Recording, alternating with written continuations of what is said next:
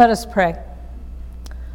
O God, may the words of my mouth and the meditations of all our hearts be acceptable in your sight. O Lord, our strength and our Redeemer. Amen. Three friends, a Catholic priest, a Protestant minister, and a rabbi, decided to go fishing together. So one day they take a rowboat out into the middle of the lake. Before long, the priest says, "Oh, I forgot the picnic basket. I got to go back and get it." Miraculously, he steps out of the boat onto the water and walks on the water of the lake until he gets back to the parking lot. Then he strides back on the water the same way, bringing back the picnic basket. Then the minister looks around as she's about to cast her line and realizes she's forgotten the tackle box. So she steps out of the boat and onto the water and rocks across the lake, returning to the boat on top of the waves. Now the rabbi is stunned. He can't believe what's happening. At first he's just in shock, and then he starts to think, well, if they can do it, I can do it. He steps out of the boat and immediately sinks. As the other two watch the rabbi beginning to tread water, the priest turns to the minister and says, "Do you think we should have told him where the big stepping stones are?" The story of Jesus walking on the water has been a theme in plenty of jokes through the ages and the subject of scoffing. Back in the 17th century, with the age of reason and the Enlightenment, scientific method replaced faith as a way of understanding abnormal behavior. At that time, this story became a source of embarrassment to the church. People can't walk on water. And yet, much earlier than that, a man named Origen, a theologian who lived from 185 to 254 AD, talked about the layers of meaning to be found in the scripture. Often there are deeper layers that speak to mysteries far beyond the literal surface understanding. If all this story is about is proving that Jesus could defy the powers of gravity and walk on the water, it may sound cool, and I tend to think anything's possible with God. And yet, even if we could somehow prove that Jesus actually did that, it really doesn't help us learn anything about faith. There has to be something more here. Jim Somerville, an American Baptist pastor, once said, "We call the Bible the Word of God because it's a way that God speaks to us. Therefore, the appropriate question to ask when looking at a passage like this one is not, did it really happen this way? But what on earth is God trying to say?" So what is this story really about? Well, context helps. In that time and culture, the depths of the sea were seen as a place to be feared, a place of chaos. It's the first image we have in the Bible meant to state uncreation. It's a place uninhabitable, unwelcoming of life in their minds. And the first audience that the gospel writer of Matthew was addressing when he wrote it, about 50 to 70 years after Jesus' death and resurrection, lived at a time when it seemed like everything was in chaos. The Romans had destroyed the world he knew, subjecting people to an occupation that was brutal. The fledgling church was especially singled out for persecution. After all, they were followers of a Jewish man who had been executed as an enemy of Rome. Peter and Paul had also been executed by the state, and the gospel author wanted to encourage this battered Christian community to continue to follow in the ways of Jesus. And now the story. The recent news that Herod had beheaded Jesus' cousin John the Baptist was hard for him as well as for the disciples. And when they first tried to get away from the crowds to deal with their grief, 5,000 people showed up, and they had to worry about taking care of them and teaching them and healing them and feeding them with a few fish and some bread. In the story that Steve just read to us, Jesus tells the disciples, "Get in the boat, go on to the other side without me. I'm going to stay here and have some time alone in prayer, and I'll catch up with you." Of course, they never could have dreamed just how he was going to show up. The disciples soon find themselves in that boat at night in the terrible storm. Imagine yourself as one of them. The waves are tossing the boat violently up and down till you feel nauseous.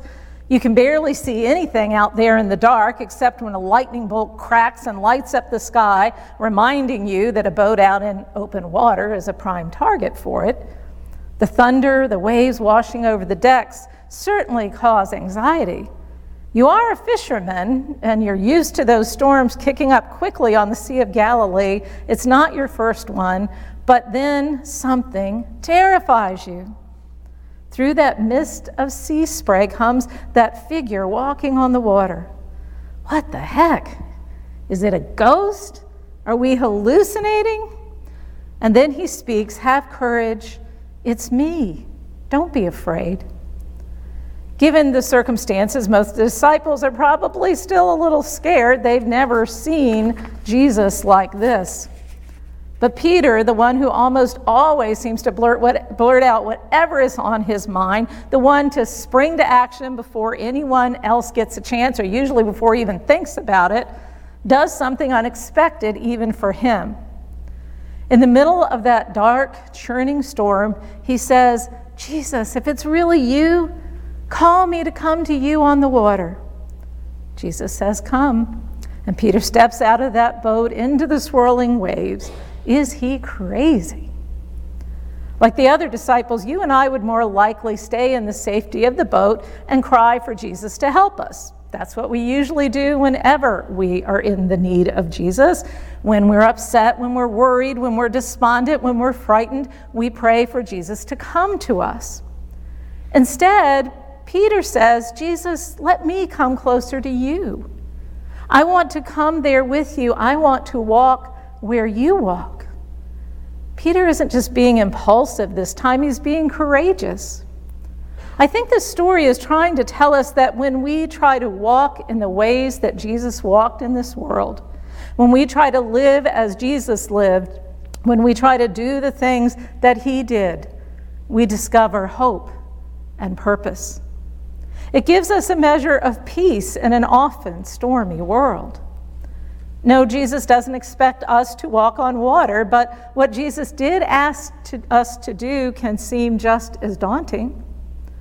To love our neighbor, every neighbor, to forgive again and again, to love people who don't love us, to feed the hungry and care for the poor, to lift up the oppressed, to love those we encounter in this world as God's children, even when we don't much like them, to offer lavishly our compassion, mercy, and grace.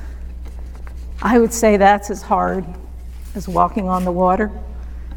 If the storm represents all of our fears and our struggles, the boat represents what we cling to for safety.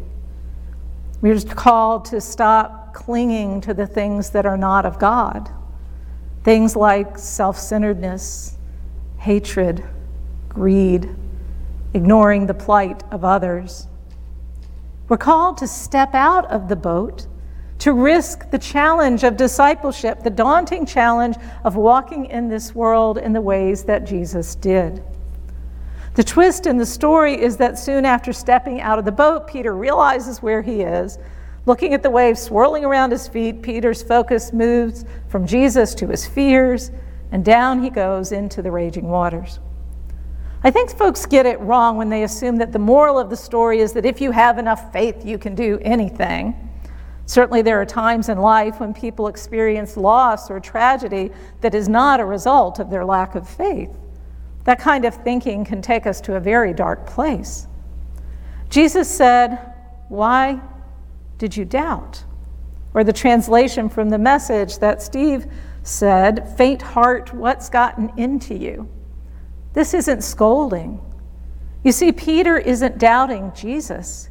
He's doubting himself. Jesus has said, "Come," and Peter does it until he gets self-conscious. It seems that Jesus is sad for him. "You were doing it. Why did you stop?" It's as if Peter is torn between faith and fear, between trusting in Jesus and not trusting himself to be who Jesus calls him to be. He doesn't trust himself to walk the walk, and we don't always trust ourselves either. There's so many different voices in the world, and it's hard to figure out what direction to go. It's hard to trust ourselves to do the right thing. Even when we know the right thing, it's not always easy to do it. God is our heavenly parent who is always holding out a hand to save us, or arms to embrace us. It reminds me of watching the videos of my little nephew not too many months ago trying to walk to his mom for the first time. You and I are like toddlers, sometimes just learning to walk. Just look at me, says Jesus. You're doing fine. You can do it. And when we get unsure of ourselves and we start to wobble or fall, the parent picks us up again, holds us close, and comforts us and encourages us to try again. When I was 13 years old at a Presbytery summer camp, my group's tents were on the other side of the little lake from the rest of the camp. And so we would have to use this heavy, clunky old raft that had huge beams tied to barrels to keep them afloat, and a rope pulley that crossed the whole lake, so we would take turns pulling ourselves across the lake. Now, you were only supposed to have so many people on it at a time, but we were late to get to the dining hall, and we decided to all get on. Of course, too many people were on one side than the other, and the very last person to jump on the raft, can you imagine what happened? It flipped over. And then because of the barrels, it flipped back again. I was the first to go down. And every time I tried to start to swim to the surface, another person would fall on top of me. With every fall, it knocked a little more air out of me until there was none left, and I was sure I was going to drown. At that point, there was no more a sense of panic because I accepted what I thought was the end of my life. And then the bodies cleared above me, and the sunlight illumined this hand reaching down to me and pulling me up to the surface. It was the counselor who got me back up on the raft, who pumped the water out of me and sighed with relief when I started breathing normally again. It was a kind of moment in time that's hard to forget. The fear as I was being pushed and pummeled to the bottom, the resignation, then the absolute hope of rescue, life itself. When Peter is sinking and calls out to Jesus, immediately Jesus reaches out to him, pulls him up, takes him back into the boat, and calms the sea. And so it is with us. Jesus saves us not just once, but again and again. In Jesus Christ, God is with us and will never give up on us. Knowing that doesn't take away all our fears or those moments when we doubt ourselves. Yet God gives us the courage to keep trying to do what we know in our hearts needs to be done, to step out of the boat. Our mistakes, our faults, our failings will never separate us from God's love. Friends, God believes in us. We just need to be willing to step out of that boat, trusting Jesus to catch us when we falter. Because the love of Christ never ends, never gives up on us. How can we give up on ourselves? Amen.